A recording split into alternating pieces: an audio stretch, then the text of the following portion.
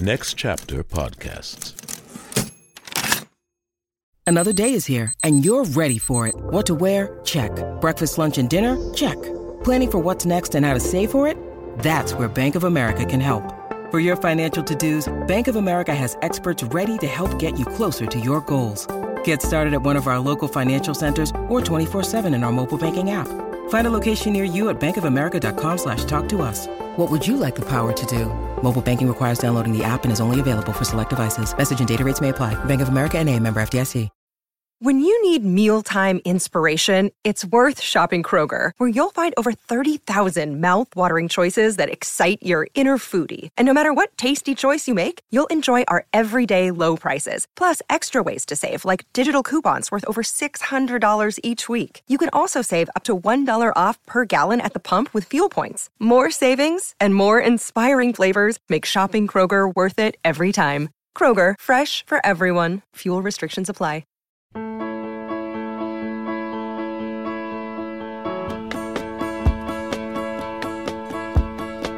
Old lady lost in the city, middle of a cold, cold night. It's 14 below, the wind started to blow. There wasn't a Boy Scout in sight. Naked man, you're a naked man. I'm naked while I record this. Everybody get naked now. Randy Newman is the naked man. Naked man, naked man, naked man by Randy Newman. Yep, from his 1974 album, Good Old Boys. It's also number 394 out of 500 on the 500 with me, the King Cadugo. Josh Adam Myers here as we go down. I don't know if I can say it anymore. As we go down the old Rolling Stone magazine list of the 500 greatest albums written by old white men. But thank you guys. Fleece Army, what's up, man? I hope the coup in the White House isn't bringing you down. I am obsessed with it right now. I don't know if it's healthy or not, but, some hair's falling out. My dog took up smoking. Like a dog is about a pack a day right now. I want to thank everybody that watched the goddamn Comedy Jam on my 41st birthday, man. What an incredible show. Guys, I can't stress this enough. If you have yet to watch the goddamn Comedy Jam live, then this is your chance to do it. We're doing it at this incredible place called the In Crowd, and man, you are involved. My buddy Steve from Scotland was watching. He stayed up until 5 a.m. so he could tune in. He had a great time. Crazy Evan, who runs our Facebook. Everybody, guys, it's so much fun. Be there. We're going to announce the next lineup for December very, very soon, and I'll have a great lineup for you, and I just want you guys to be there. I really do. Also, if you could do something for my birthday, and I mean this, Fleece Army, this is what I want for my birthday. I want everybody, if you listen to this, to go on Apple Podcasts and leave a 5-star rating and leave a review. Guys, that's what I want for my birthday. Not money, not donations to charity, which you should do that too. But just give us that 5-star rating and leave a review. Then take a screenshot and send it to me on Instagram, and I will do something. I haven't decided what it is, but it's going to be dope. Also, guys, submit your podcast theme for the 500, where we want you to write our theme song, and the grand prize winner gets a 1-year subscription to the 500 Club, which is our Patreon, where you get new merch, you get the new podcast that I'm starting. I'm going to be doing it a couple days a week with Today in Music. It's going to be great. We used to do it on the podcast. I'm going to be doing it. We got some really cool shows coming up, and you get to support the 500, and you get to vote on the theme song. So send your submissions to 500podcasts@gmail.com. Some of the ones that we're getting in are incredible. And join the Patreon. All right, so Randy Newman is a very interesting character to me, because I only looked at this guy as someone that wrote original music for Disney movies. So you can imagine how surprised I was when I heard Rednecks, which we're going to talk about. Released on September 10th, 1974 on Reprise Records and produced by Lenny Waronker and Russ Titleman. This is the 4th album by American singer-songwriter Randy Newman. Randy was born in Los Angeles in 1943, but his family moved to New Orleans shortly thereafter before he returned when he was 11. As the nephew of 3 prominent Hollywood film composers, he became a musician at a young age and a songwriter by 17 after being obsessively influenced by Ray Charles. After dropping out of UCLA one semester before earning a BA in music, he decided to go pro. And by 1962, while he was composing background scores for TV shows, he put out a single that flopped. He decided to concentrate on writing for other vocalists, including pop songs from movies. By the mid-60s, after some successful hits for other artists, mostly in the UK, childhood friend and future co-producer of this record, Lenny Waronker, hired Randy as well as singer-songwriter Leon Russell and Van Dyke Parks, great name, to play on and arrange recording sessions for bands he was producing as a junior A&R man for Warner Brothers Records. As Waronker moved up the chain of A&R at Warner Brothers Records, he brought his crew with him, where he eventually signed Randy to Warner's artist-centric Reprise label. Randy's songs were often structured like traditional American standards, but his often caustically humorous lyrics often skewed into a darker psyche. Similar to some of his friends and fellow musicians, Newman's records at the time avoided any real connection to the rock and roll of their contemporaries. They preferred being backed by orchestral musicians. After one critical but not commercially successful album, Randy's follow-ups began to build a following, as well as again providing hits for other artists. Some songs from those first few albums that later blew up were Mama Told Me Not to Come, I Think It's Gonna Rain Today, and You Can Leave Your Hat On. By the time he was ready to record this album, he was a critical darling and an established cult artist. Fans really took to Newman's literature, sly, sardonic, and often polarizing character studies and themes. And musically, his songs started drifting into a rootsier, country-tinged Americana. Now, Randy had touched upon America's complicated history with race relations before. Sail Away was a tantalizing recruitment to slaves to come to the mythical and fantastic place called America. That came out in 1972. But Good Old Boys is gonna go even further. Crazy shit is that Sail Away was later covered by whose hero? Randy's hero, Ray Charles. Now, originally Randy was gonna make this concept album a musical about a bigoted everyman steelworker from the Deep South named Johnny Cutler, and he recorded demos under the title Johnny Cutler's Birthday in early '73. However, he eventually broadened the scope to include other disenfranchised characters. The subject matter included racism, poverty, Southern pride, Northern hypocrisy, mental illness, and drinking, as well as historical and political themes and events. It was a critical and popular success, going to number 36 on the Billboard chart and staying there for 21 weeks. After that commercial breakthrough, Randy followed up a few years later with some popular songs like Short People and 1983's I Love LA. He then turned primarily back to soundtrack scoring, where he became wildly popular. I mean, that's where we know him from. To date, he's released 11 albums, written scores and songs for 29 movies, including 9 Disney Pixar movies, some of them being Toy Story and Monsters, Inc. You got a friend in me. He's won 2 Academy Awards, 7 Grammy Awards, 3 Primetime Emmys, a partridge, a pear tree. He got inducted into the Rock and Roll Hall of Fame in 2013 and the Songwriters Hall of Fame in 2002, and he is a star on Hollywood Boulevard. Now, my guest today is a dude that I never would have thought was a huge Randy Newman fan. My guest is Jordan Temple. Jordan's an incredible comic. We both did Bill Burr Presents in January. He's a writer for Atlanta and a writer for the Emmy Award-winning series The Marvelous Miss Maisel. He is hilarious, and I was told by multiple people to book this dude.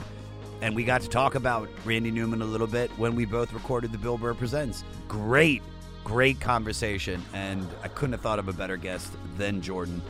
Rate, review, and most importantly, subscribe to the 500 and listen free on all platforms. Follow me at Josh Adam Myers on all social media. Email the podcast at 500podcast@gmail.com. Follow the Facebook group run by Crazy Evan. And for all things 500, go to our website, the500podcast.com. Well, hey, Randy, do you want to introduce it? Here we go with number 394 out of 500 with Good Old Boys by me, Randy Newman. So it still makes me laugh Jordan, because it was maybe like a year ago. I was talking to Mike Lawrence, the late great. I want to say late because at any moment his diet will kill him. But but God's honest truth. He looks at the list and he goes, dude, I see you got some Randy Newman albums coming up on here. You need to go for Jordan Temple. And I was like, what? I was like, dude, he fucking loves Randy Newman. Loves. So you didn't pitch me on this. Mike Lawrence did. And then we talked when we did the Bill Burr Presents, and I mentioned it to you, or maybe a little before or after that, whatever. And then you verified that. So tell me how a black dude from Queens becomes a diehard Randy Newman fan. Take me on that journey. My journey with Randy Newman. Where did I start? I want to say, was it 08, 09? Was that record he had out? His last record. Harps and Angels. I was in a period of my life where like I was in my early 20s. I was in community college, just like exploring, like putting every practical weird thing, seemingly things that don't connect, every genre of music. Like I had maybe 5 songs each just to test myself and just to expand my mind. And so I just looked up everything that was a release at that time, whether it was like, I don't know, fucking Good Charlotte or like Papa Roach, a new Nas album. Yeah, everything. You with the whole cornucopia of music. I get it. Yeah, I wanted to just expand my mind of things. I always like had like weird different tastes, whatever. But like I saw that Randy Newman had like a new album out, Harps and Angels, and I played it. I put it on my iPod Shuffle. Shout out. Oh, R.I.P. actually. R.I.P. iPod Shuffle. The chef. Yeah. It was so good. You could just, drag and drop. I paid for it. No, I didn't. I mean, you can't get me now, Napster or whatever. LimeWire love. Some of that LimeWire love. LimeWire, shout out. No, but I put that album on my phone, and I was captivated by Korean Parents. I just listened to it, and it was just so wrong. Here's the song. It's just like, it starts out very, very innocent, and he's just like painting an image of American kids not doing well in school, and then it turns, and he's like, kids today got problems that your parents never had. Neighborhoods are dangerous. Public schools are bad.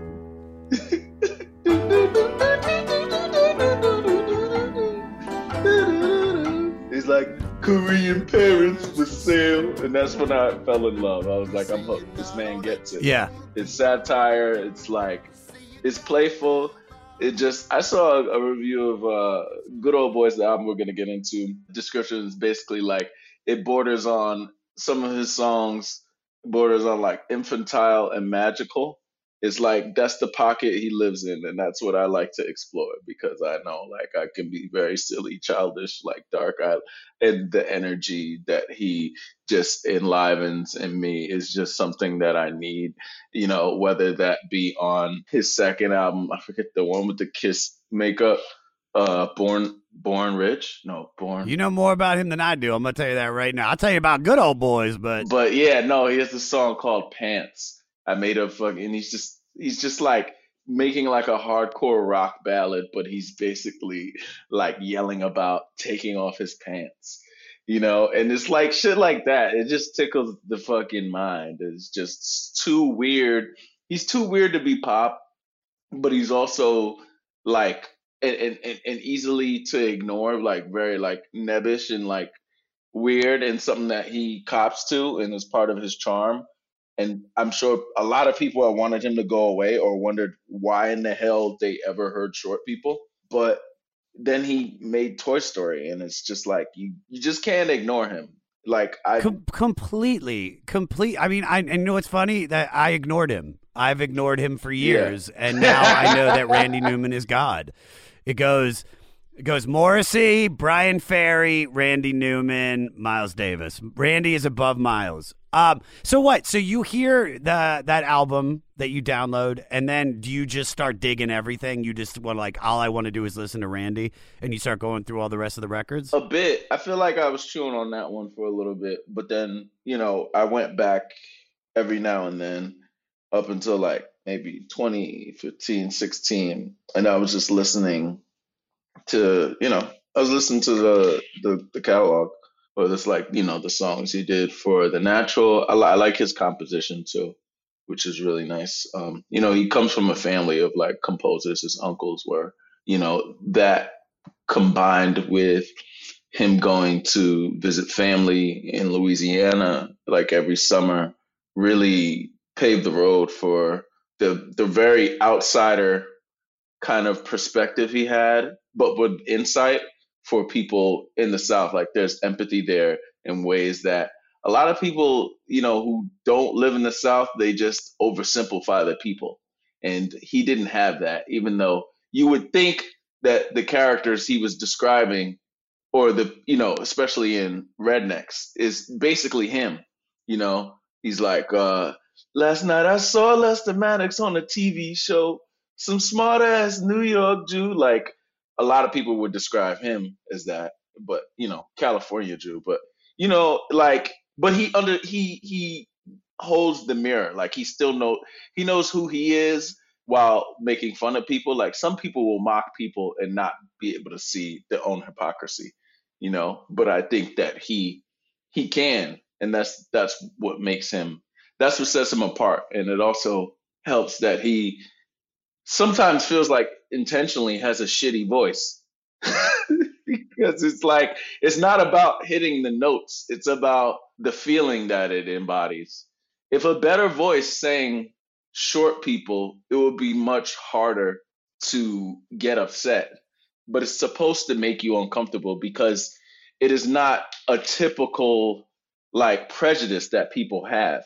And that's what he's doing. He's making a mockery of prejudice itself by saying, yeah, you're getting upset if you're short, but here's something that, a short Black person, the common thing is that they're Black, not that they're short.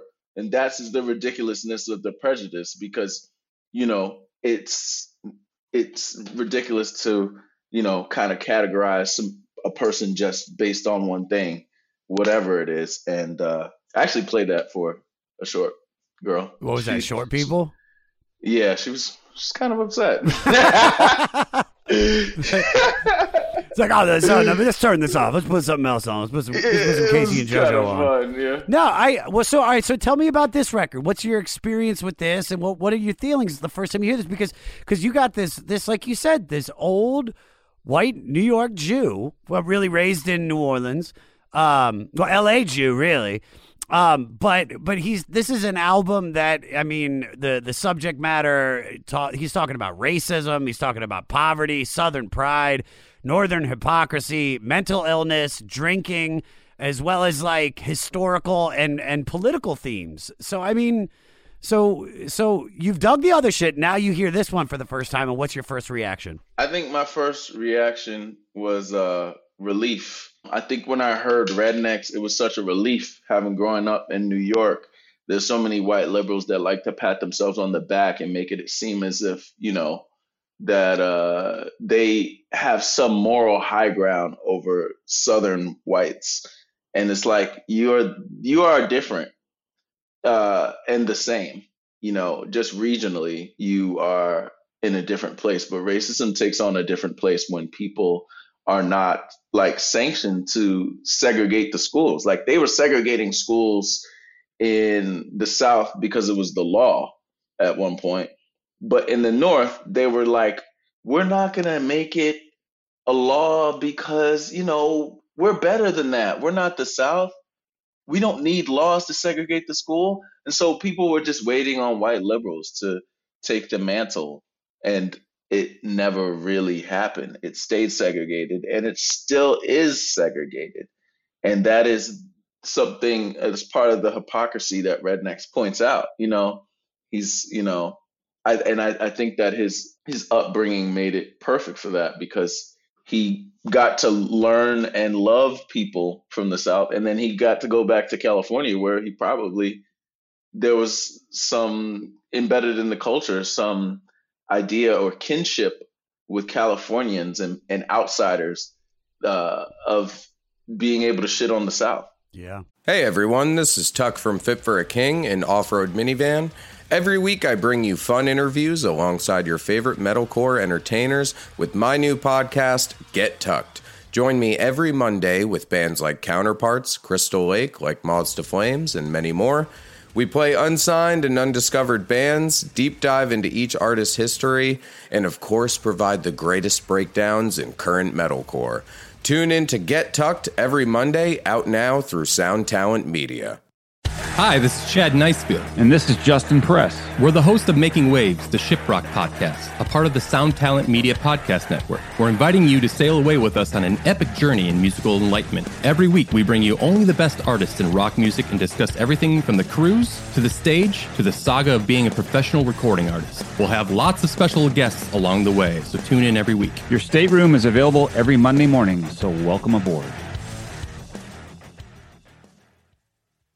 You know, I have listened to, I think we've probably overdone over 100 records on this podcast so far, and I was that guy, like you said, that just breezed over Randy Newman. I never liked this guy. He's a joke. You know what I mean? The guy, it's a fucking Toy Story guy.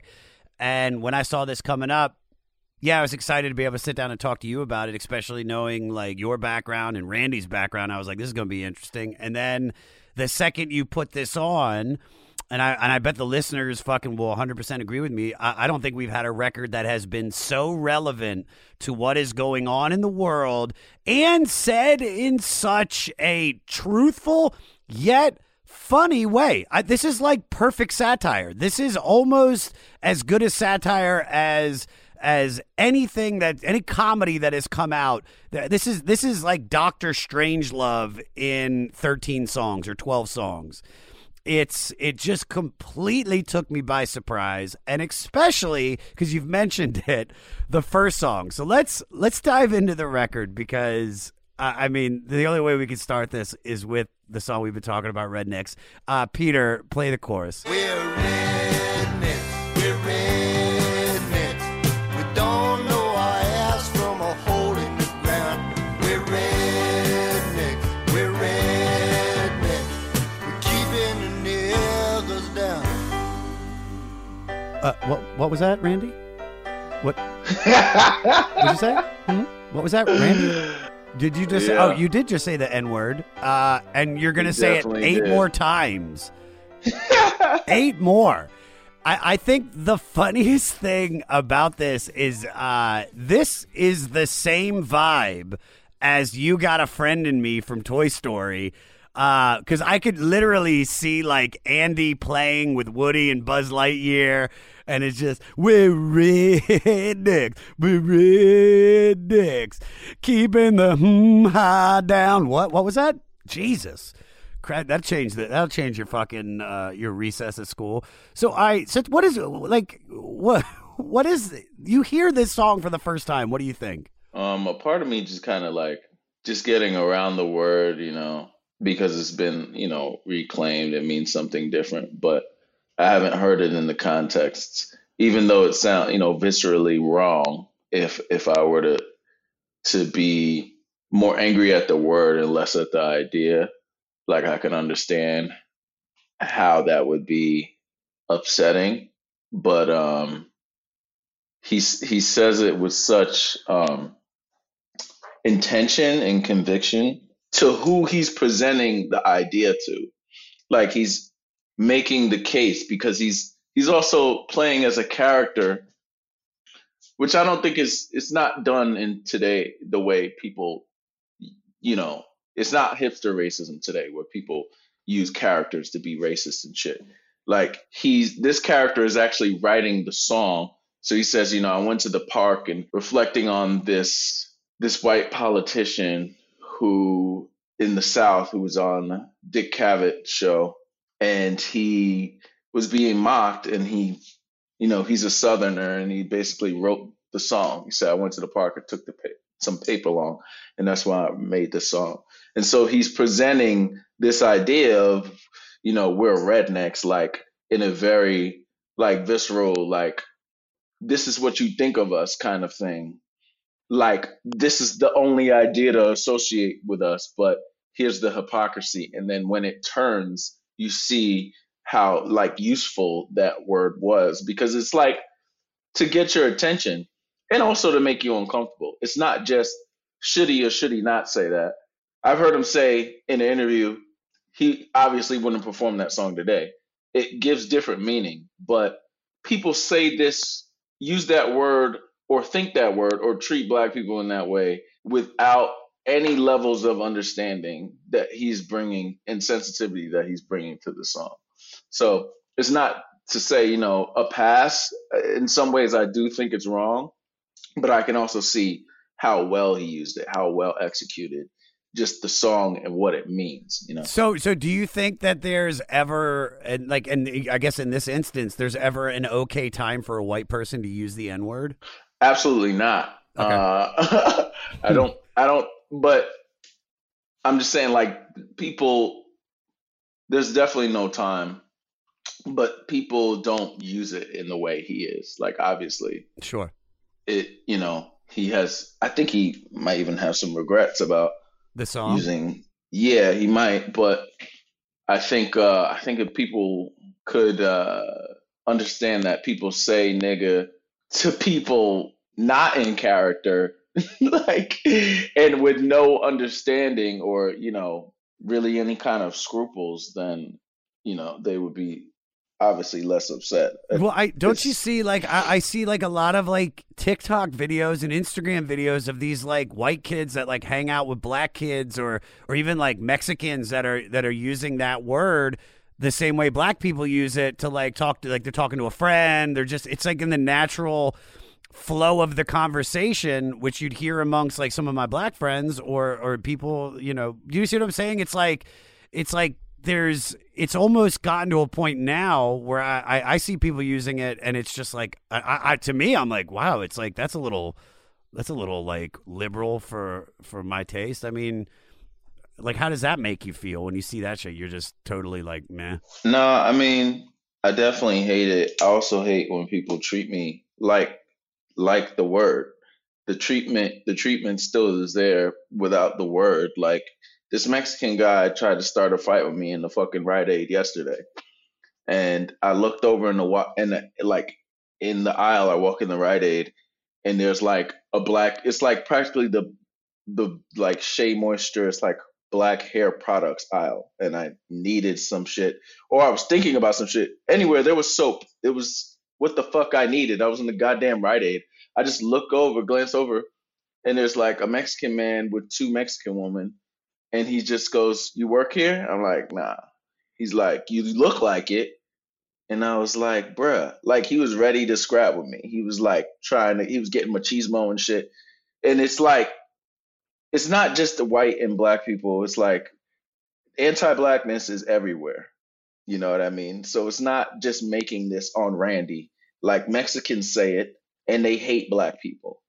And it's deplorable. And every other group, they want to try that POC shit. That shit does not fly. It doesn't mean jack shit because they're anti-blackness in every community, in every non-black community, but they make it just racism between white people and black people. So non-black people have something to learn from this too. It's not just white. It's not just white and black.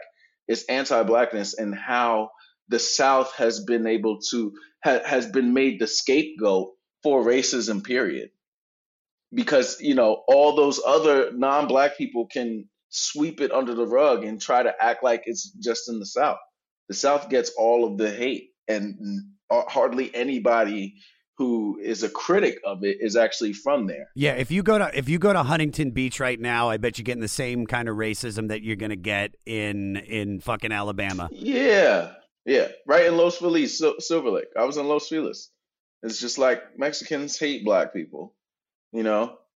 Every group does, but you talk to them about it, they're like, "Oh no, I'm not racist," or I have black friends or some goofy shit, you know, I'm a fucking Kobe fan, something dumb shit.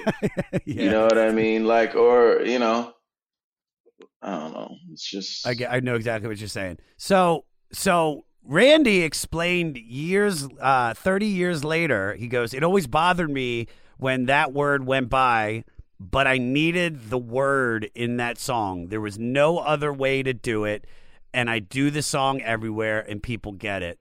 And like I said, dude, taking away from just that word, but this song is biting satire on the systemic racism of the Deep South, as well, like you said, as the smug northern states' unspoken racial segregation. And if everybody's wondering who Lester Maddox is, he was a segregationist restaurant owner who wouldn't serve black customers even after the Civil Rights Act of 1964, and he used that notoriety to get elected the populist Democratic Center from Georgia from 67 to 71. and in the vein he was a populist, there were some reflections of Trump, him kind of laying the groundwork in terms of not just being a populist, but voting, but relying on, you know, certain like imagery and, you know, resting his kind of hatred, laying it kind of bare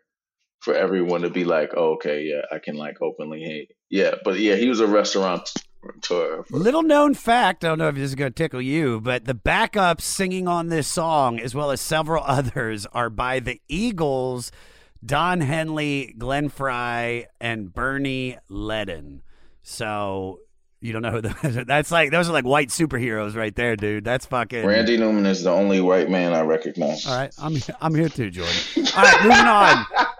Birmingham. Birmingham tells the story of Johnny, his wife Marie, and their dog Dan, and their deep connection to Birmingham, Alabama, a city Martin Luther King Jr. might have described as sweltering with the heat of oppression. Peter, play a little taste. Birmingham, the greatest city in Alabama. You can travel across this entire land. There ain't no place like Birmingham.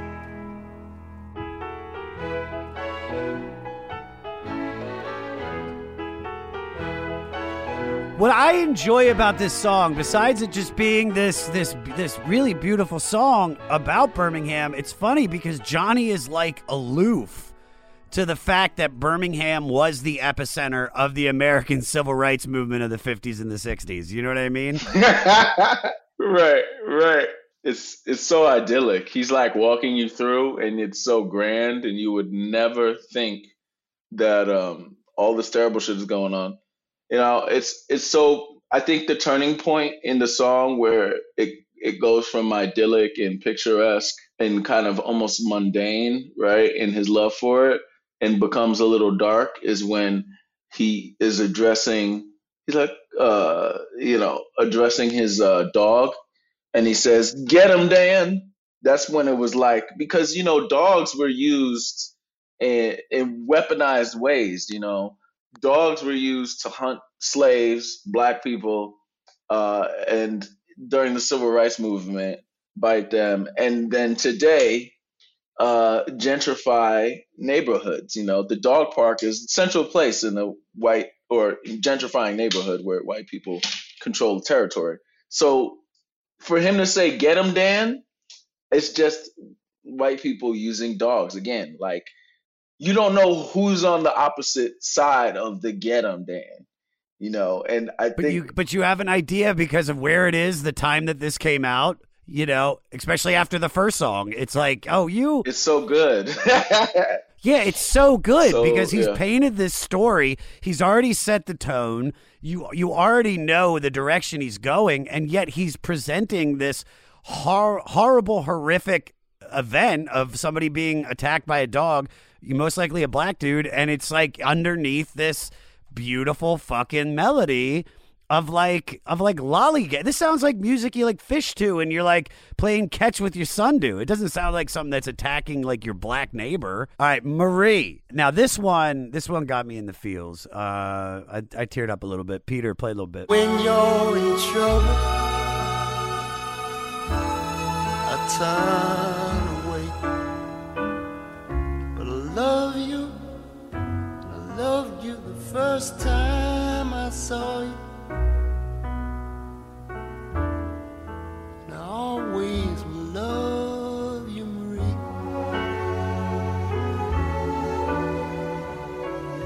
I love you the first Yeah, it's just everything about it. Just the cadence that he's singing, the pauses, and then the strings are just incredible.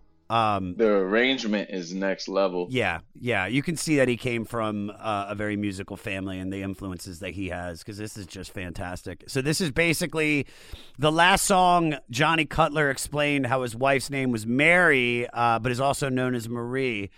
And it's funny because Newman seems to be making the statement that Southern masculinity hinges on not sharing one's feelings. And that may be why Cutler has to get blacked out drunk to tell Marie how in love with her he really is. So, I mean, it's a pretty fucking true thing. Thoughts on this song? Because I saw you going apeshit, fucking, and you're like, woo, fuck yeah, you love it.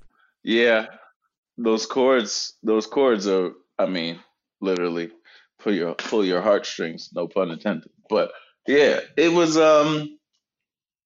yeah, he is drunk, and it is like also him describing his life. You kind of hear a little bit, when he says there's pride in when he says I make a living with my hands, but you know that the difficulty of that job at a factory drives him to drink, which makes it much harder for him, to probably emote, because you do a job where it's painful. You day in and day out, maybe you can't spend as much time with your wife. So then you drink, and then you have all of these emotions piled up on top of drinking. And then that's when you can make a song as beautiful as Marie, sadly. But what have you done while love drunk? Have you done anything crazy? I definitely told women I love them when I was drunk. I mean, I told them I loved them before I was drunk. And then I told them, but I professed, I broke down, you're the only one. When I die, and there's not, and it's just me in that ground. I want you next to me in that ground, and all kinds of shit. We've all done that, dude. I mean, I've never said it so fucking eloquently. I'm usually like, girl, I love you. I'm a crier, dude. When I used to drink, I'm a fucking crier, dude. We could be at a fucking tailgate of a football game, and I'm just like, just start crying. One time I got real drunk, and I was not talking. And the girl was like, are you all right? You're not talking. And I was just looking at her. I was like, I just want to look at you. That's actually that's pretty slick, dude. That's not too bad. That's not too bad. But what was her reaction? Was she like, okay? Or is she like, all right, well, let me show you the goods? And then started showing you a little leg or something? Yeah, she got me some water, and then she let me keep looking at her. She was like, oh, I was like, she's like, you're not looking too good. Do you fall in love quickly? Kind of, yeah. I feel like I fall in love once a week. Really? Yeah. I miss that feeling, man. I miss when you hear songs like Marie. Not with people, per se. Just with what you're saying, you just fall in love with. It could be a song, it could be a movie. Yeah. A feeling. Mm-hmm. I used to fall in love a lot when I was younger. I remember I would have, I was talking about when I drank, or even, my 20s. Not even, maybe early 30s too, a little bit, but it was I used to take breakups hard. And now it's like, all right, Dude, there was a girl I was dating that was a multi-millionaire songwriter in December. We dated for a few months, and then I was dating Carly Simon. Wait, for real? You dropped that name? No, God, no, that's not. No, I was about to say. Carly. No, it was this girl, and she was great, and then it just didn't work out, and I had 2 days of feeling down on myself, and then I was just like, wow, I feel back to normal.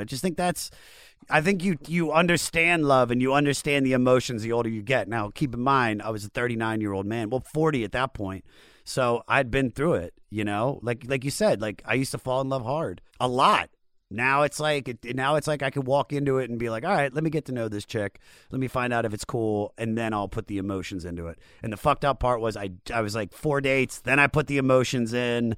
And then she was like, I don't know if I want to have a boyfriend right now because I'm still kind of not over my ex. And I was like, God.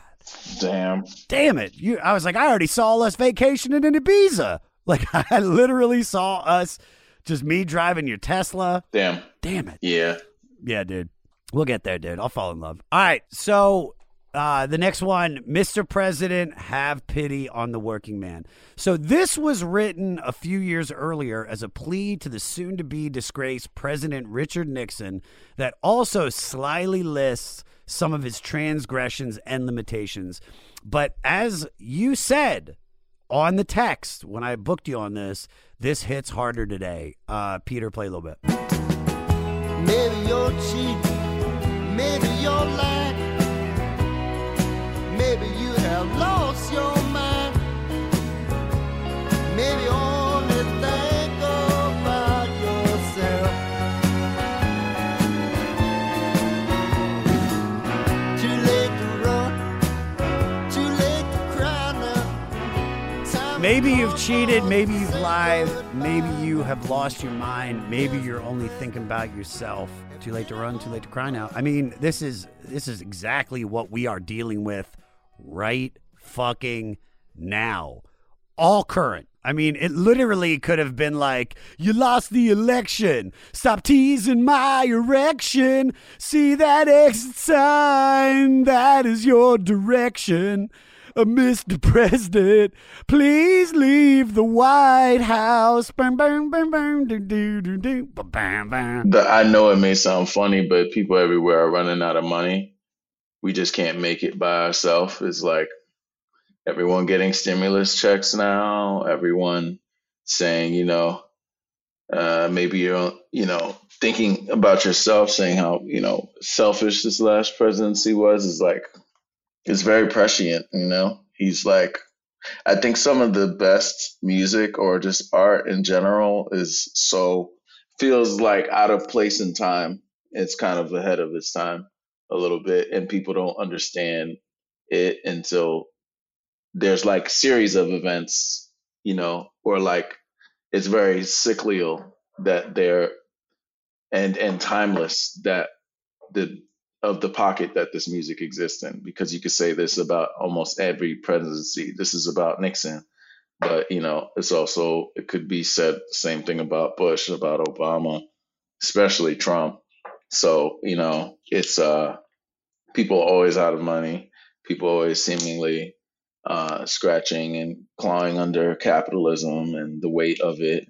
And, it's having pity on the working man is also an interesting perspective, or something I think Randy has embedded in this Southerners kind of story and insiders thing, because he's not saying particularly any other color man except the white man. When he says man, because man is typically associated with white man, is something that a lot of white people feel and poor whites have felt, and often feel forgotten.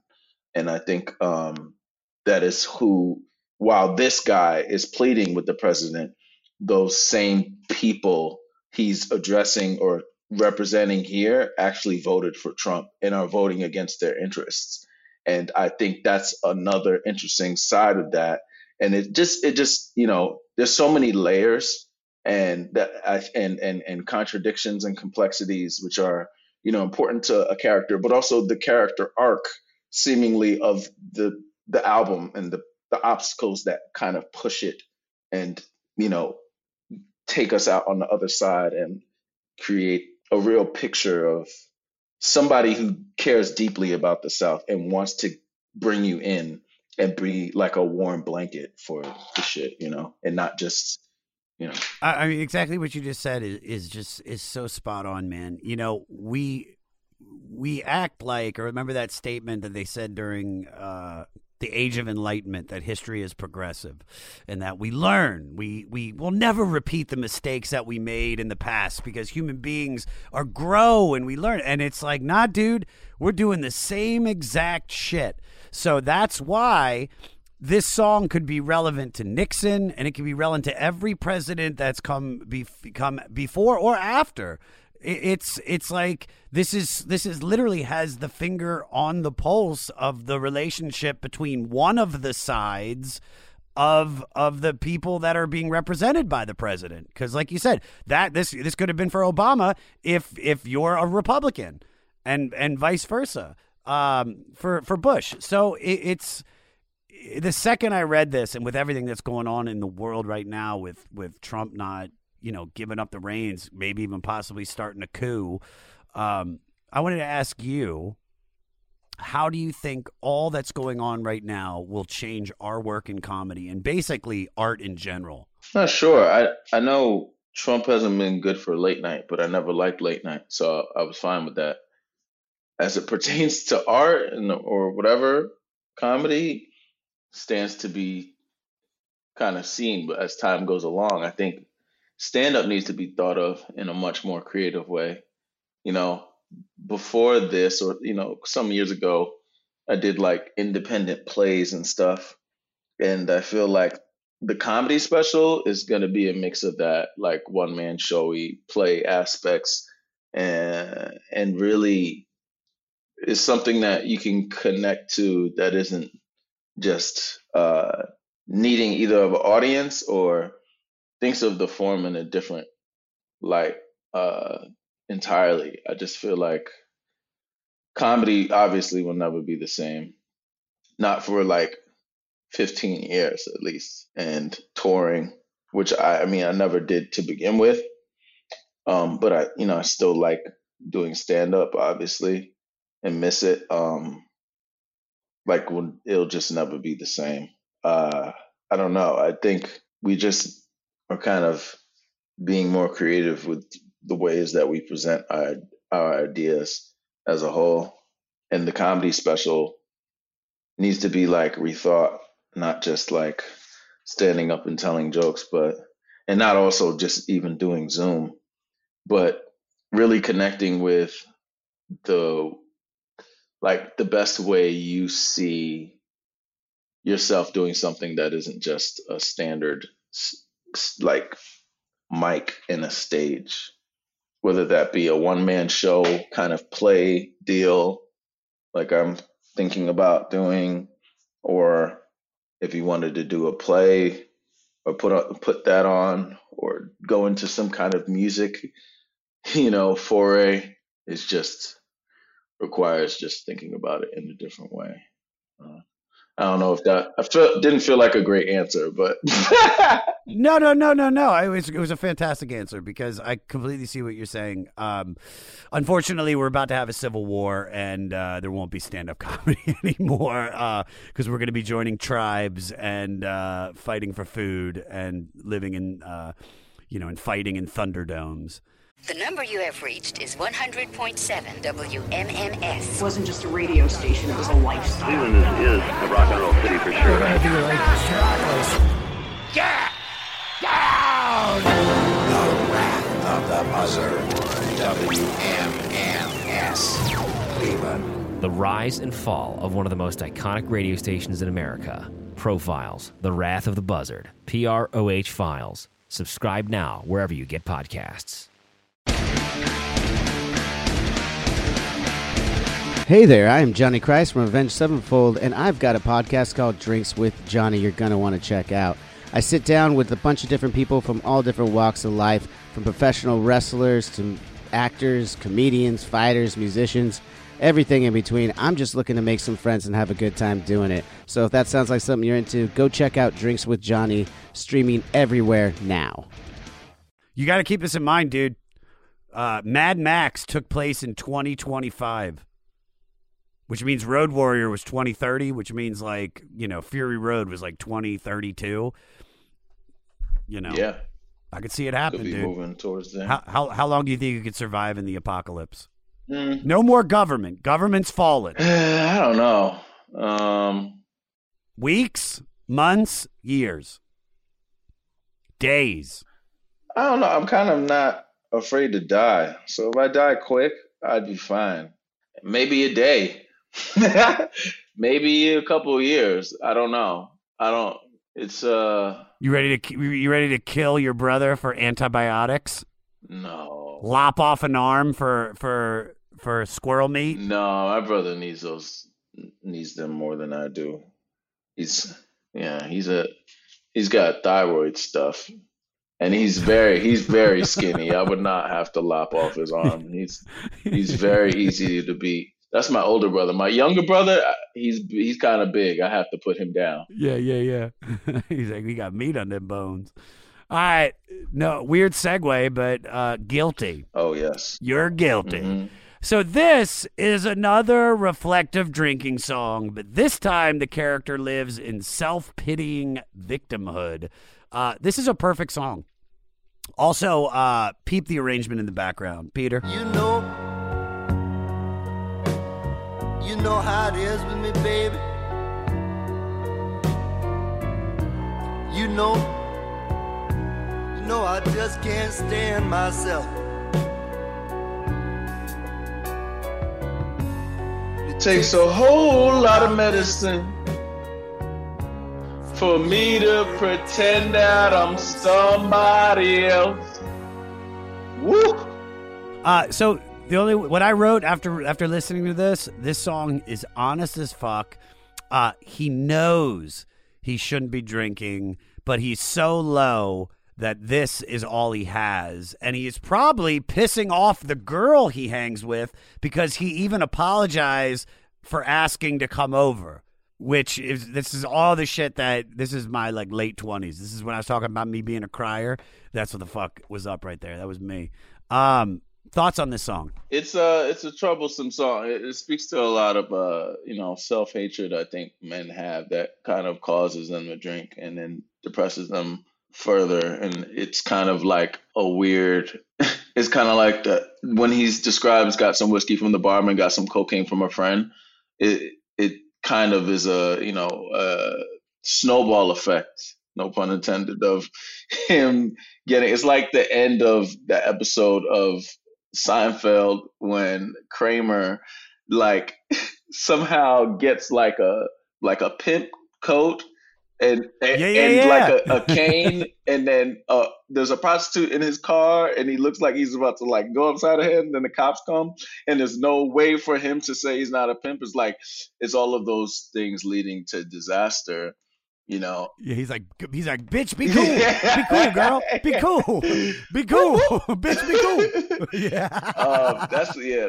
that kind of image reminded me of that, but it's also like, the self pity is real. That drinking always exacerbates, and you feel remorseful. You feel even worse, not for how you could potentially treat this woman, but ultimately for having to drag yourself to a woman while you're feeling bad and you're drunk or you're fucked up. It's like you are seeing how it's eating. Something can just eat at you. It's like, how come I never do what I'm supposed to do? How come nothing that I try to do ever turns out right? And I'm guilty, baby. I'm guilty. I'll be guilty all the rest of my life. And it's not like the level of apology. You're just like, this is gonna excuse everything, but you're just like, I am guilty. I don't know what else to tell you. Like, I know what I am, and I feel terrible about myself. And that last part, that part you played is the realest, Oh, it's the I best. just can't stand myself. It takes a whole lot of medicine for me to pretend that I'm somebody else. I thought about so much of stand up when I thought that, not just the drinking being the medicine, but the attention seeking, all of the sets you do that you need to fill the void is like the courage you kind of seemingly need to do it. It's like all the energy. He's like, it takes whole lot of medicine for me to pretend that I'm somebody else. Is like that persona you build up to get on stage to corral that stage presence takes so much, and it's pretending. You get off stage and you're just like, man, I'm just, I'm telling an idea of the truth. Then you get off stage and you feel like you were living a lie just on there sometimes. Or at least sometimes it feels like that because you think that you're a strong person, but a part of you, if you've done stand up a lot, especially, that you are beholden to it, a part of you. Especially during the coronavirus, you're like, fuck, damn, I need that dopamine hit of fucking attention. And you just like, no, I'm a strong person, man. I'm like, I don't need stand up. And then you get all, you don't have it for 2 weeks. You're like, Zoom, let's do it. Zoom comedy. Tap, tap, tap, tap, tap, tap. Like, you're like, Yeah. And yeah, it takes a whole lot of medicine for you to pretend that you're somebody else, to build up the courage, and then to come down off the high, and then having to replace it with shit to get the same fucking chemicals in your fucking brain. Yeah, man. There's so many comedians that's why they do coke after their set, and that's why they do drugs. It's because they're trying to mask who they really are, and then just keep that high going. That was perfectly said, dude. Perfect. All right. Louisiana in 1927. All right, so these next three songs veer away from Johnny Cutler's story, but still capture the spirit of the Deep South while digging into its history. So while doing some research for this album, Randy read a book about the Great Mississippi Flood of 1927, which killed at least 200 people, left 700,000 without homes, and destroyed the previously thriving cotton industry for years. Besides the tragedy itself, this song captures the feeling shared by those affected that the Northerners, including President Calvin Coolidge, were generally apathetic to their plight. I feel like that's perfectly summed up in this part here. Peter? President Coolidge come down in a railroad train. A little fat man with a notepad in his hand. President Salem's fat man admit a shame. What the river has done, this poor cracker's land. I mean, that's fantastic. How does this song make you feel? I like, outside of, just thinking about how it reflects a little bit to Rednecks, it's showing them in a much more humble and kind of humiliated state. He said the N-word there, he's saying crackers here, and you're more empathetic towards these poor Louisianians that he's describing. The little fat man also is Herbert Hoover, who led Coolidge's response. But yeah, it makes me feel like it's just kind of in the same vein we were describing, like how sickly like the other song was, Mr. President. It's the same here with the flood, right? Because the levees constantly break in Louisiana. We saw it not too long ago with Hurricane Katrina. I went down to the lower Ninth Ward before I was like leading a this kids group, teenage group, when I was in my early 20s, and they were a volunteer group, and the levees were still very, very weak. And yeah, it just is a reminder of that kind of pain of that poor people in Louisiana have, white, black, just everyone, and just that this is written from the perspective of a survivor of the flood is even sadder, and even shows the writing prowess, I think, of Randy. Of Randy, yeah. You know, it's funny is we had Harry Shearer on the podcast who lives in Louisiana, and he said, you know, the spirit, regardless of the tragedies that have beset Louisiana and New Orleans, there's a love for life, and the people that live there. It's like, yes, it's like they're downtrodden, they've been beaten, and they've been, you know, like, you know, we know what happened with Katrina and the survivors of that, but they had to regroup. But it's like they regroup.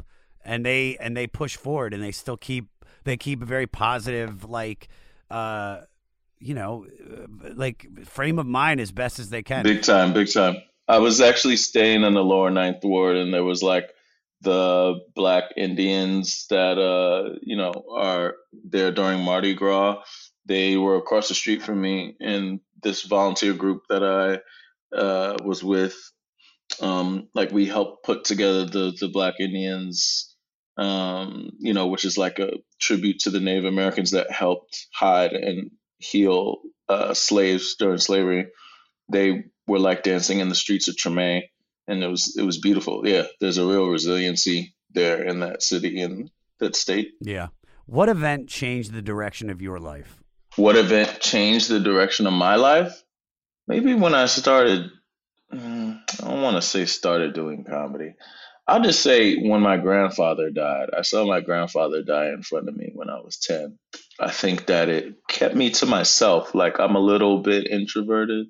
I can be extroverted, but I think that it kept me observant, and it kept me a little bit removed in a kind of good way. I don't know. I think that, you know, there's an overemphasis sometimes on trauma in people's lives and comedians, and sometimes it feels kind of hogwash and, you know, boring. But I think that it has some credence in terms of shaping, obviously, who we are.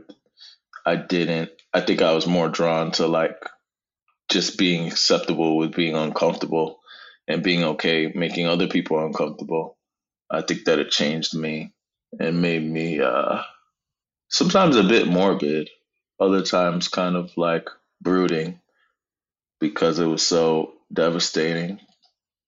But yeah, I think that ultimately led me to going to therapy very early, seeing somebody die in front of me, and just being like, okay, well, no matter how hard my life gets, I don't think anything will be as painful as that.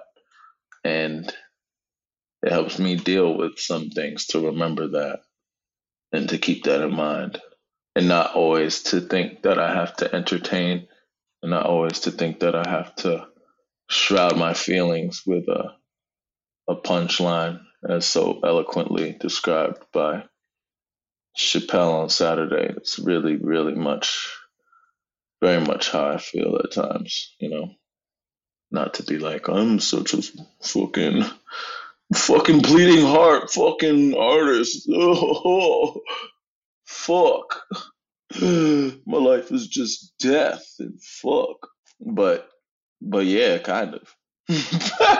I totally understand what you're dealing with. I mean, I lost my best friend. He died in a car accident with me, you know, and it's you could let it destroy you. You got to work through it. So the therapy, of course, is so important, but it's like it's all perspective. It's just like if you probably have a deeper appreciation for how precious life is, you know, and because it's like that's the shock right there to tell you like, oh shit, man, this isn't gonna last forever.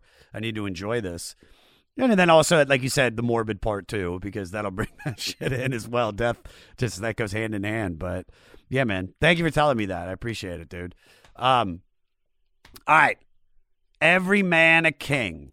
So this was the campaign song co-written by and for Huey the Kingfish Long, the Depression-era left-wing populist, Democratic governor of Louisiana from 28 to 32, and then Louisiana's Democratic senator from 1932 until his assassination in 1935. That's exactly what I thought when I heard this. So play the intro.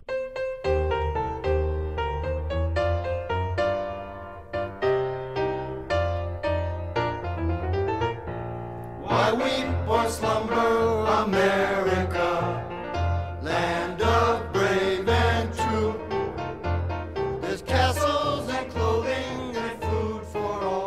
So even before I read the lyrics, I was like, this sounds like a 1920s political fight song. This is like, and I was right. I was 100% right about that, which is cool to have him put this on the record.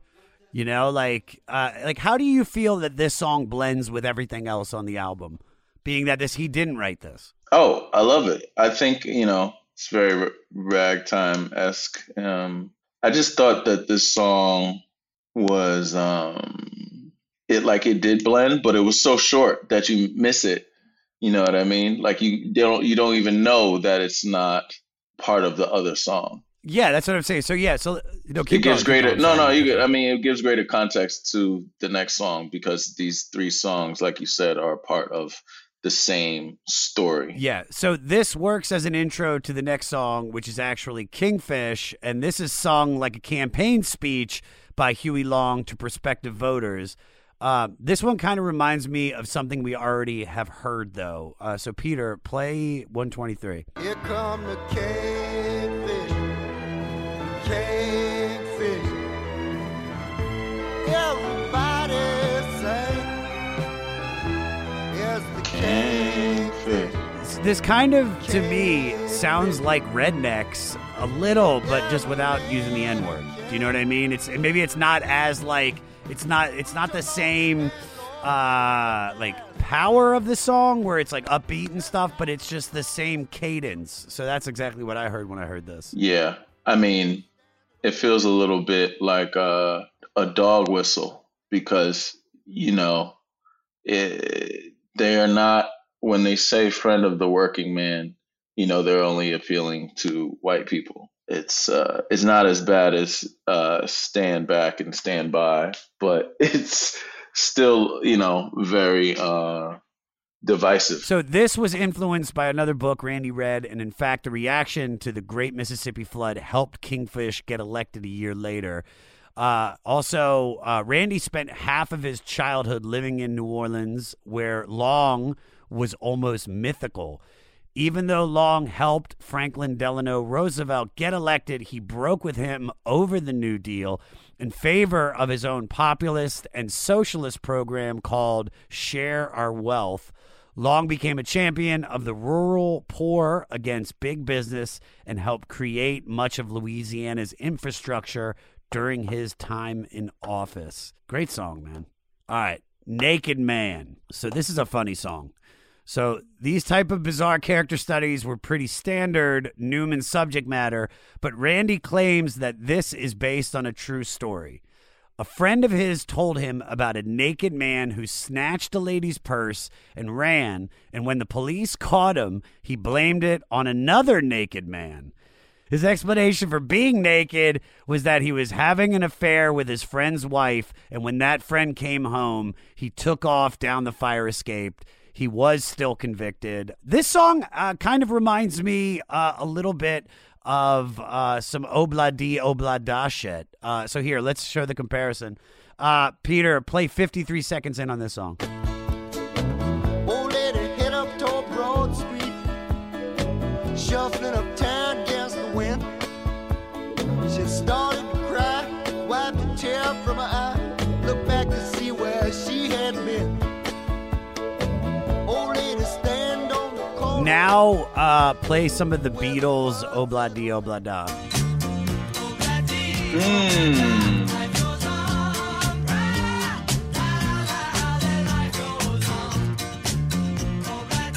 Thoughts on this? Yeah, the arrangement is similar. It's that bass line that... I love that. That's the shit. As soon as I heard that, I love it too. So did Randy Newman. That's why I took it from the Beatles. Psych. All right. But how do you feel about the song, though, in general? I like the song. It's he's very good at like painting a picture line by line and it just being like a narrative, like tying a narrative around something and you being able to like see it like in the same way, you could listen to Nas describe something. It's very poetical. And then he adds something seemingly like random, like shuffling uptown against the wind. She had started to cry, wiped a tear from her eye, and looked back to see where she had been. It's so much in the shadows of that, where you're like, all right, I have to read between the lines, because is she crying because she's realizing that she's being followed, or is she uptown? Like, is she crying because there's wind? You know what I mean? Like, what is is it? Is she's looking back to see where she had been? Is it, or is it wind from? That's the double meaning in the shit that I'm just like, tickles your mind. Yeah. I just love the story behind this. I think it's just such a funny like subject matter to write a song about, but it's fucking phenomenal. Which also, there's a line which I guess I didn't realize before, because he says it so casually. That he says, he said they found out about my sister and kicked me out the Navy.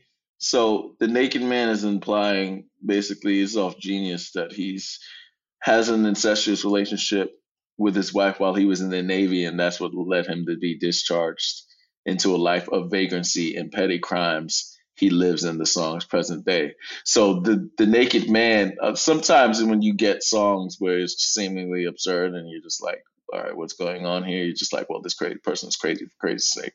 But I love the background. Like, they found out about my sister. That's all you need to know. Like, what? It's so fucking crazy. Like, it's so crazy. Hey, this is Dewey Halpus, host of Pure Pleasure on the Sound Talent Media Podcast Network. Join me each week as I explore another long-form conversation with one of your favorite musicians, actors, comedians, or creatives. From Chino Moreno of the Deftones, John Gorley of Portugal the Man, to Fat Mike from NoFX and Ian MacKaye from Fugazi and Minor Threat, we go all over the map. From Fall Out Boy to Slayer, Pure Pleasure has it all. Check us out now on Sound Talent Media. All right, wedding in Cherokee County. So it's kind of difficult to determine whether Randy is sympathetic or condescending in describing the impending wedding of a backwoods groom who has several misgivings about his troubled soon-to-be bride and his ability to perform his husbandly duties on their honeymoon night. So that's about his dick. This line I'm about to play had me fucking lulzing. Peter? Papa was a midget. Her mama was a whore. Granddad was a newsboy till he was 84. The old bastard he was. Man, don't you think I know she... What an interesting wedding party, dude. It's like, all right, let's seat the midget at table 6. Whore, put her over there with your cousin. You know what I mean? Rolling Stone critic Greil Marcus disgustedly thought that Randy was goofing on certain Southerners solely to entertain the more elitist, highbrow audiences. What are your thoughts on that? What do you think he was trying to do? Well, I mean, that's kind of a joke in of itself, because it's just like, well, if you don't get it, maybe you can't read. No. Wait, who said that? Rock critic for Rolling Stone magazine. Oh, no, I don't think that was it. I mean, I think he's showing both sides. He's showing humanity, and he's showing that people are actual like freaks, are not unlike the movie, the 1932 movie Freaks. It's like, I love the title characters are like at a table. There's this girl who seemingly, like, the whole movie is acted like she's holier than thou. She's better than like whatever this group of like circus freaks. And then she has, it's 1932, so they don't think about like they're not thinking about like disabilities or teasing someone is wrong. But something happens to her, and she becomes like a freak, basically. And they're all like sitting down to eat, all of these midgets and whores and all these people that Randy is describing. And they go, gobble, gobble, we accept her, one of us. And that's kind of what this shit reminds me of, because and that's what I think the Rolling Stone critic maybe doesn't realize. Like, we're all fucking freaks. That's, I think, kind of what Randy is trying to engender a little bit. And it's just that one little thing either could happen to you, whether physical, mental, spiritual, whatever, and you're right at the table with all them fucking freaks and they're all going, gobble, gobble, we accept her, one of us, one of us. That's what it feels like all the time. And people that kind of run from being a fucking freak find themselves at the table with a bunch of freaks saying gobble, gobble. Yeah, dude. Also, I forgot to even mention this line. Maybe line of the song next to the one that we played. She will laugh at my mighty sword. I love that, dude. I fucking love that. All right, back on my feet again. So this is a story within a story. We have the unreliable, boasting, elitist narrator who is in some kind of asylum or hospital pleading with his doctor or therapist to arrange his release. And then it gets even zanier. Then we have the story he tells of his dancer sister falling in love with a supposedly poor black man who turns out to be a wealthy white man in makeup who was just testing her to see if she really loved him for who he was. Who gives a fuck about how crazy the story is? Because the chorus's little run that they do is just phenomenal. Peter? Get me back on my feet again. Back on my feet again. Open the door, set me free. Get me back on my feet again. I think what's so great about Randy, man, is just like it's lyrics sometimes override the music that's playing in the background and that's overlaid over, and it's just when you really study him as a musician, and like you said, like as a not an accompanist, I'm trying to think of the words, I'm fucking them up, as a songwriter. It's just, he is phenomenal. And it's like, as I listen to this is one of the popular songs on the album. If there were singles, this could definitely be one of them. But it's just fantastic. It just solidifies how great musically Randy Newman really is, in my opinion. Thoughts on the song? Well, I like how weird it is. You know, it's kind of a little bit like it's actually a term. You can't say it, but it's called nigger fishing. Where basically, it's like common day nigger, or like old, I guess back then it was like first nigger fishing. So basically, like today, like girls, there have been white girls who dress up and like, they're like, I'm Hispanic or I'm black. And it's just like they have filler and all this shit. And then they're like dating fucking black people or some dumb shit, or even anybody, just confusing them into thinking they're white. So this is like the OG kind of like, testing people to be like, all right, who are you really on the inside? So it's like, all right, you love me for me. If you thought I was black, I would have loved to break the fourth wall if she was just like, all right, so you wanted to test me and see if I love you. Yeah, I love the fucking black guy. I don't care. I don't care how much money you have. I know it's wrong, but I would love you more if you stayed rich and just put the black face back on. Sounds wrong, but still, she still did fall in love technically with a black man. So with a black dude, yeah. I love this song, man.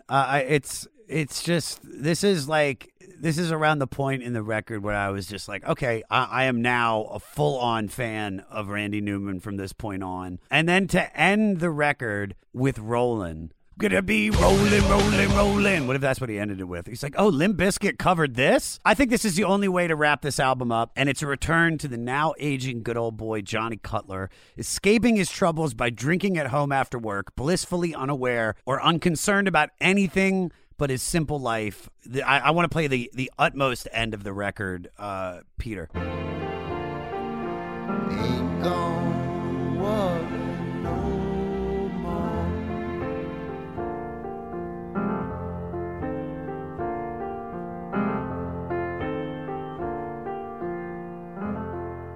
Ooh, just that little orchestrated like sting at the end. It's so great. All right.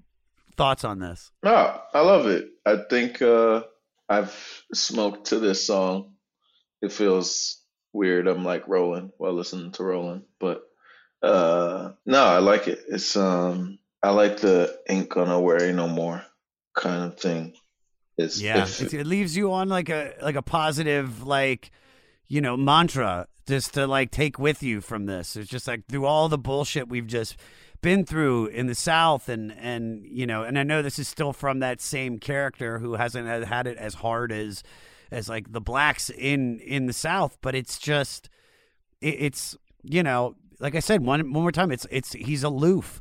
He's aloof to what's going on, and maybe while there's all this racial strife going on for everybody else, he's just like, yeah, man, I'm just a good old boy. Right. What else can I do? Life's gonna keep going on for me. I'm gonna keep rolling. He's losing. He's kind of not understanding just how like anachronistic he is a little bit, like just out of space in time. Like he doesn't know how to track it because every day is the same. He's just telling you what he does day after day after day after day, and it's sad. And you realize how much sadder his existence is, and you almost want to be like, you have to take a double take, no matter who you're kind of talking to or like thinking about, like that you don't project your ideas of who they are on that you have about them onto them. And I think this is somebody who's dealt with the pressure of that and is also kind of acting a little bit like the person everyone thinks they are, but being okay that he is some of those things and isn't some of those things that people think about him. Yeah, I just think this is such a beautiful button on this record. Like I said, that changed my complete opinion about who Randy Newman was, and I am so fucking glad that this record came up right now, because it was sandwiched between LCD Sound System, Sound of Silver, and fucking Kala by MIA, which are both like two bangers, and then you have Randy Newman just fucking dropping fucking dimes on us. All right, you want to do a couple facts and get out of here? Oh yes, who, me? Oh yeah. I want to do some facts. I wanted to twirling your beard with three watches on. I wanted to do my Randy Newman joke. Oh, hey, go ahead. No, go please. So I don't know if you guys could tell, but I'm a big fan of Randy Newman. Yeah, actually, the other day, a friend of mine called me Randy Nubian, and I feel like it's the first time anyone's ever understood me. Randy Newman is great. He's got a great satirical song called Sail Away. It's written from the perspective of a slave trader who's trying to convince prospective slaves to come to America. It's great. It goes, in America, you get foodie. Don't have to run through the jungle and stuff up your feet. Be as happy as a monkey in a monkey tree. So climb aboard, little walk, sail away with me. Sail away, sail away. We will cross the mighty ocean in the Charleston Bay. And then he wrote the Toy Story soundtrack. Who has that kind of range? Yeah, I love Randy Newman. May he rest in peace. He's still alive. I just hope he's resting well. But you met him though, right? I did. Yeah. Tell me about that. I met him at a Hollywood Bowl. I have my ways, and it was great. I saw Danny DeVito was back there. He was so sweet. And of course they're friends, And I saw him and I was like, Randy, can I have a picture, please? I could tell he was, he'd done a long show. And he was very kind. Took a picture. Wasn't trying to bother him. Just wanted a sweet picture. He was very nice. He's on my Hinge profile. I have like a whole arc that is on my Hinge profile where basically in the first one I'm just like, we'll get along if you believe Randy Newman is better than Beyonce. Then the next one's like, Randy Newman is the best. I love Randy Newman. And then you scroll down some more. It's another Randy Newman thing. And then the last picture you see is a picture of me and Randy Newman. Fire, dude. All right, let's do a couple facts and get you out of here. All right. Yeah. In the Rolling Stone review for this album, writer Stephen Davis reflected on the song's quirky darkness by referring to Randy as deeply troubled. How do you feel about that? Do you think he is? Yeah, and no one that isn't deeply troubled could make music as good as that. So yeah. No, I completely agree. Completely agree. I talk about this all the time in the podcast. The best music, comes out of England because of the weather. Seattle, great music because of the weather. Some of the greatest artists that are on this list have had drug problems and depression and anxiety and everything. And it's like, even greatest comics, we, for the most part, we might have a solid foundation, but we had to build that over some real rocky shit. Randy recently released a song called Stay Away to support people during the coronavirus pandemic. The song can be downloaded and proceeds go to the Ellis Marsalis Center to support undeserved children in New Orleans' 9th District. Hell yeah. Fucking love you, Randy. Go.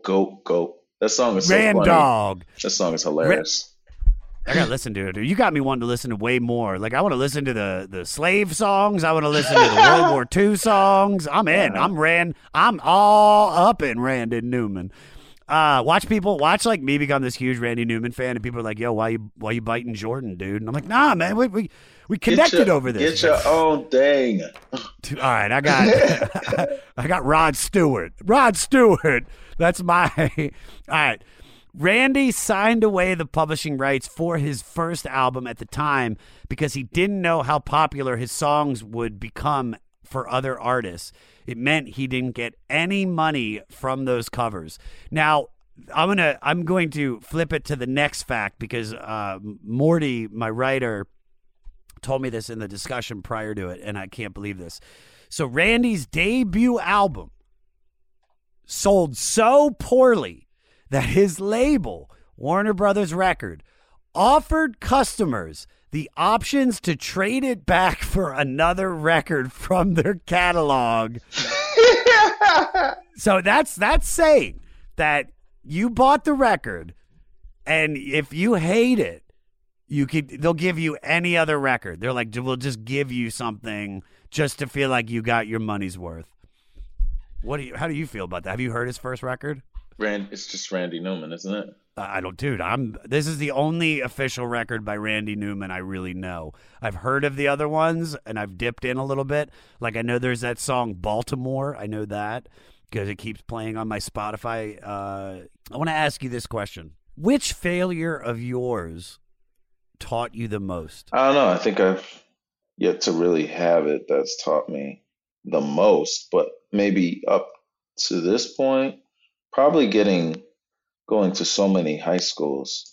I went to 5 high schools, not through any fault of my own, all of them, but, the tenacity to finish school that I had to have from just failing at going to so many schools and trying to have to, learn how to make new friends and shit kind of carried on in my career. I've had 5 writing jobs in 3.5 years. I've had a writing job for every school that I went to. And I think being able to adapt has really taught, that has taught me a lot, that adaptability. No, I dig that, dude. Dude, this was fantastic, brother. This was so great. Do you have anything you want to promote? What show are you writing on right now? Marvelous Miss Maisel season 4. Ooh, and you got an Emmy? I just finished. Not yet. Schitt's Creek took them all. Nothing yet. I wrote on season 3 and 4 of Atlanta too. So looking forward to just working on my own stuff at some point. Nothing to really plug. Just say that listen to Randy Newman and Black Lives Matter. That's it. Fuck yeah, dude. Hey, Jordan, I mean this, dude. I do these all the time. I had a fucking blast getting to know you and just chilling with you and talking with you about Randy, because this is why we do the podcast, so we can find the real fans, man, and you definitely were. So I love this. Thank you so much, brother. Hell yeah. Thank you for having me, dog. What did I tell you? The one and only Jordan Temple. Follow Jordan on Twitter at JoyPloy. JoyPloy, and go to his website, jordantemple.com. now. This week, our new music pick is one of our very good friends here on the podcast, the one and only Chris Sullivan. Chris is one of the leads in This Is Us on NBC. He also did our podcast number 416, Mule Variations by Tom Waits. And as well as being a great dude and an incredible actor, he also makes music under the name Joseph the Spouse.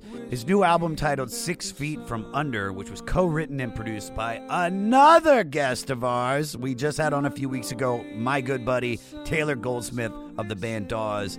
The album comes out this week on November 19th, and you are listening to Messiah Moon, one of the many great tracks from this album.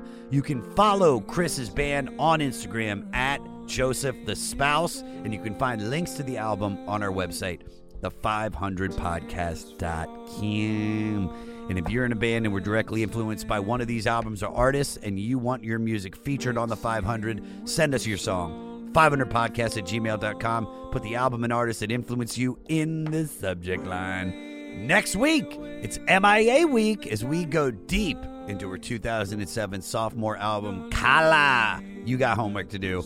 Listen to the album, stay fleecy, doogle doogle.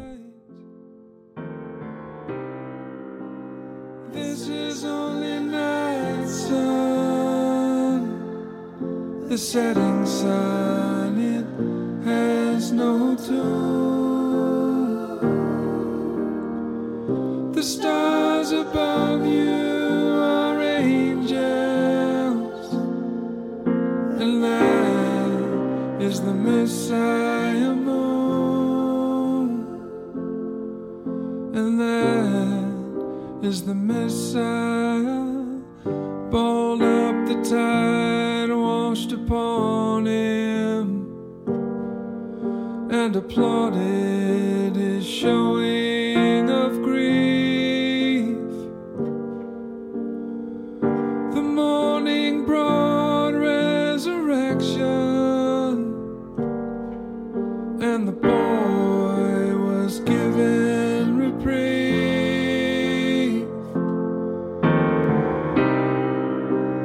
This is only night sun, the setting sun, it has no tune.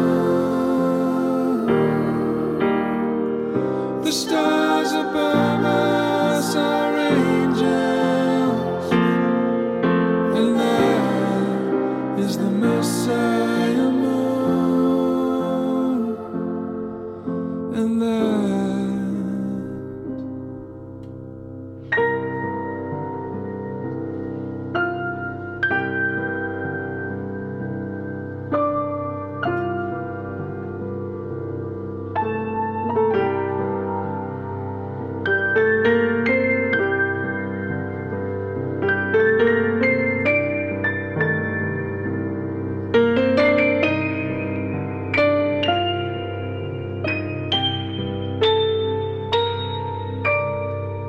daybreak sunlight revealed him cold and wet on the sand. Yeah, the boy defiant, oh defiant, oh defiant.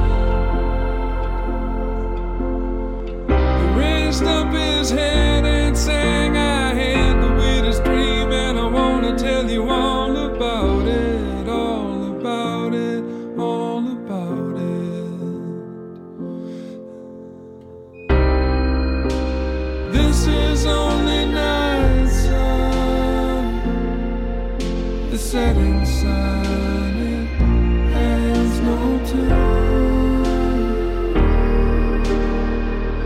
The stars above us are angels, and that is the Messiah moon,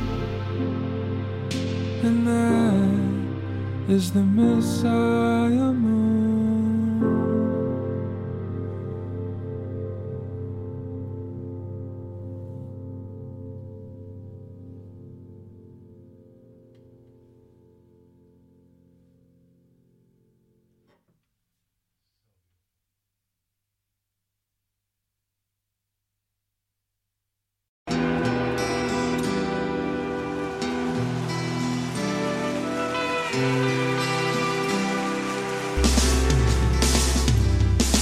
I don't think it overstates things to say that the Beatles were the greatest gift to entertainment and culture of our time, a secular religion, if you will, with their universal appeal and demonstrable impact on people's lives. I'm Robert Rodriguez, host of Something About the Beatles. With every episode, I speak with historians, musicians, artists, and Beatle witnesses, all in the service of fresh insights into the most joyous cultural entity the world has ever known. I hope you'll join me and listen to Something About the Beatles, now on Evergreen and wherever you get your podcasts.